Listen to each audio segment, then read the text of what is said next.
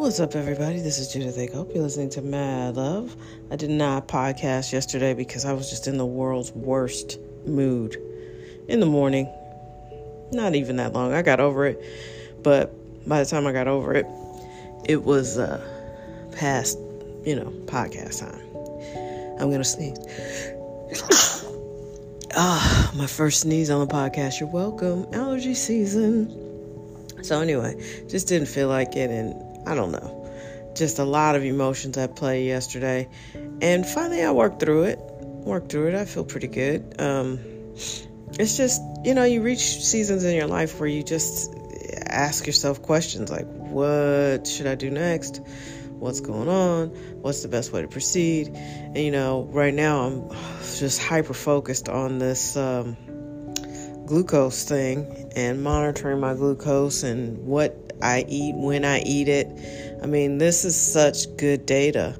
I'll tell you an example. I love these crackers called Mary's Gone crackers. They're no gluten, kind of, I like crunchy, salty, but I don't eat potato chips. So I allow myself a serving size of these crackers. I really enjoy them. And so, for some reason, the rest of my meal was taking a little longer. So I ate the crackers ahead of the, full meal, which was more balanced. And the crackers alone sent my blood sugar like skyrocketing. It sent my glucose super high. And I was like, whoa, why?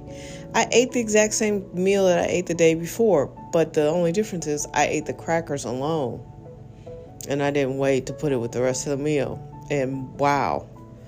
I mean, it made a huge difference. And so you say, well, what's the big deal? The big deal is, in order to be metabolically flexible, you don't want all those spikes in your blood sugar.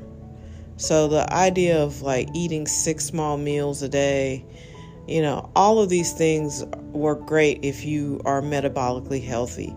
But if you already have high blood pressure or, you're diabetic or pre-diabetic, those are clues that you're not metabolically fit.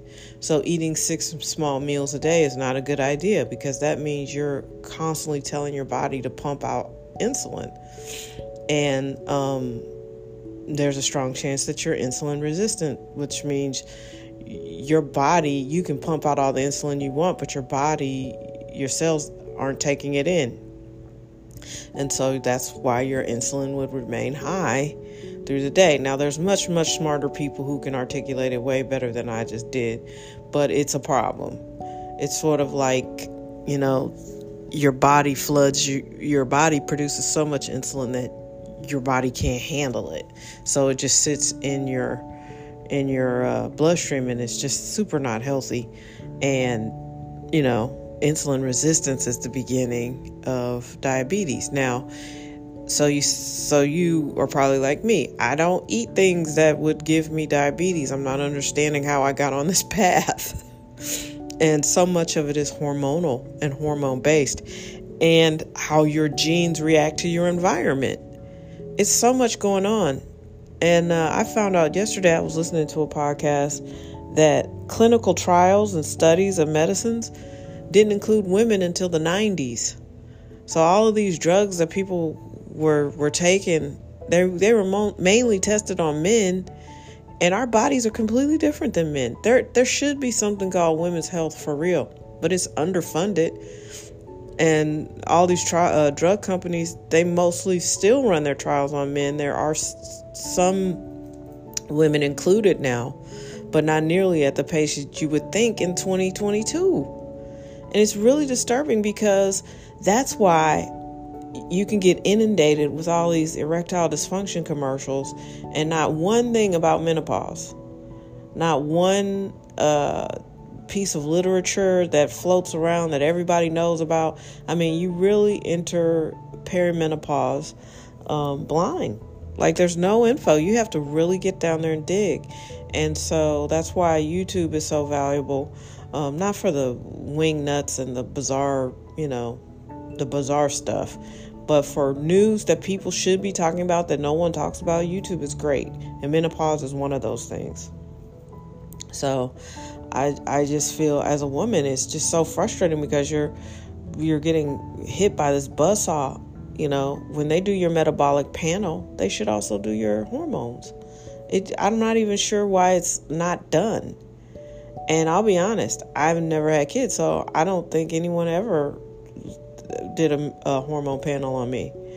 Even when you go in and complain, they just put you on the birth control pill, and then you have to age out of that, or you might have a stroke. I mean, we have been sorely neglected. And I think as women, if we ever want to see this country move forward, it's going to be incumbent upon women to do it. And before everybody starts saying, well, if you think, women are disenfranchised, black women have had it worse, trans women have it worse. So let's not have a contest about who has it the worst. Because while we're doing that, men are just mistreating all women. And so it would just be nice if we could unite around the idea that we're great and we need better care, because we're entering those boomers getting up in years, and we have more senior citizens than we ever will have. And it's just going to keep going on for years. And our health is different than men's health. Drugs work differently with men. They have more muscle than we have. Their arteries are bigger in their hearts. There's all kinds of things that are different besides just the obvious things. And our bodies react differently. And so, yeah, it's scary. It's scary how neglected we've been. And what's really scary is how cool we are with it. Because I guarantee you go to a black woman and say this, and then the first thing out of most of their mouths, I'm a black woman, our mouths is, but this wouldn't apply to me, is, oh, but if you think it's bad, it's for you. It's way worse for black women. Okay, great. Let's not have a contest about who has it the worst. We need to address this issue. It's scary. It's scary. And if we can do something that saves women, the challenges that I've experienced, certainly since my late 40s, you're 40, actually 40, all physically 40 to now has just been a real roller coaster. And I look back and I think my blood pressure crisis was probably related to my hormones, but no one would have ever made that leap or connection. So yeah, not to be heavy or a downer, but this is super important. And if you can swing it and afford to do your own testing, I highly recommend it, because you just need to know where your body is metabolically, because you can keep working out and you can keep running and you can keep doing all the stuff you're trying to, and not eating and fasting. All of this stuff is done in the dark if you don't know the data, just blind fasting without a continuous glucose monitor, I see, isn't as beneficial. So if I do a 20-hour fast and then I lead with a carb, that sends my blood sugar to the roof. That doesn't help me. It sets off a chain of events that makes my body metabolically challenged for the hour and a half, 2 hours that my blood sugar is elevated. And so I'm not getting into ketosis. That was the whole point. Like, I tried keto for years and I'm like, it doesn't work for me. Fasting and keto does not work for me. And I see why. Because I could be eating the right stuff, but, because even like a strict keto, you're allowed like 20 milligrams of carbs. And depending on where you are in your journey, your body might not want a carb ever, And in that instance, you might have to look at carnivore to get your body reset. And carnivore for me was hard, like all meat and that's it. The first week I did it, I felt sick. But I will be honest, my numbers really looked great. I happened to go to my annual physical maybe a year after that. No, a year. What am I talking about? I had a month after I was doing the carnivore. I had my annual exam, and That was ridiculously good. And I was like, man, just eating meat. It really, but it's hard because I was like, I don't want to eat this much meat. But my numbers looked very, very good. So yeah, your health is important.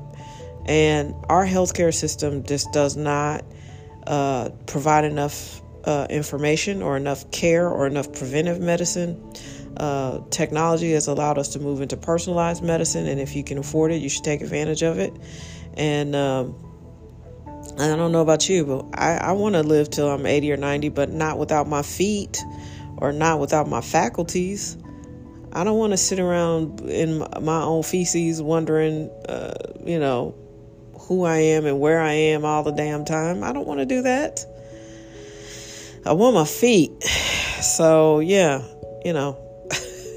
people think I'm being extreme, but it's true. I watched this happen to my relatives. Like, diabetes has just ravaged my family on both sides. So, yeah, it's important. It really is. And women's health is important. So, we have to act like it. And we need to view our health outside of our relationship with men. I think the world will be a much better, calmer, safer, cleaner place when women can view our progress outside of how men think about us. It would be huge to just do what you know is the right thing and not care what a man thinks about it. And not in any kind of, attitudinal way. I don't care what you think. Not like that. Just like, hey, this is what's best for us. So we're going to do that. That would be a real new world order for America. For sure. All right, everybody. Take care of yourselves. Literally. Be your best. This podcast is brought to you by... I'm still doing Turo. But don't worry. I'm still building Automate.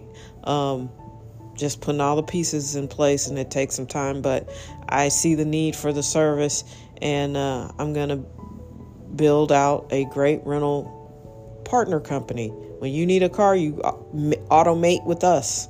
That's the whole point. Get it, automate, because we're your partner in getting a good, cool car that's reliable and fun to drive, right? So anyway, still doing Turo, still not loving it, but it's just a platform. They're not a partner. They are a platform. And just holding on, doing my very, very best. Life is challenging these days. Do whatever it is you do to stay centered and focused. And I wish you love. Thank you so much for listening. We've had a little surge of listenership, so keep doing that. Sharing, liking, spreading the word. This is the little podcast that could. And I thank you for that. All right. Take care.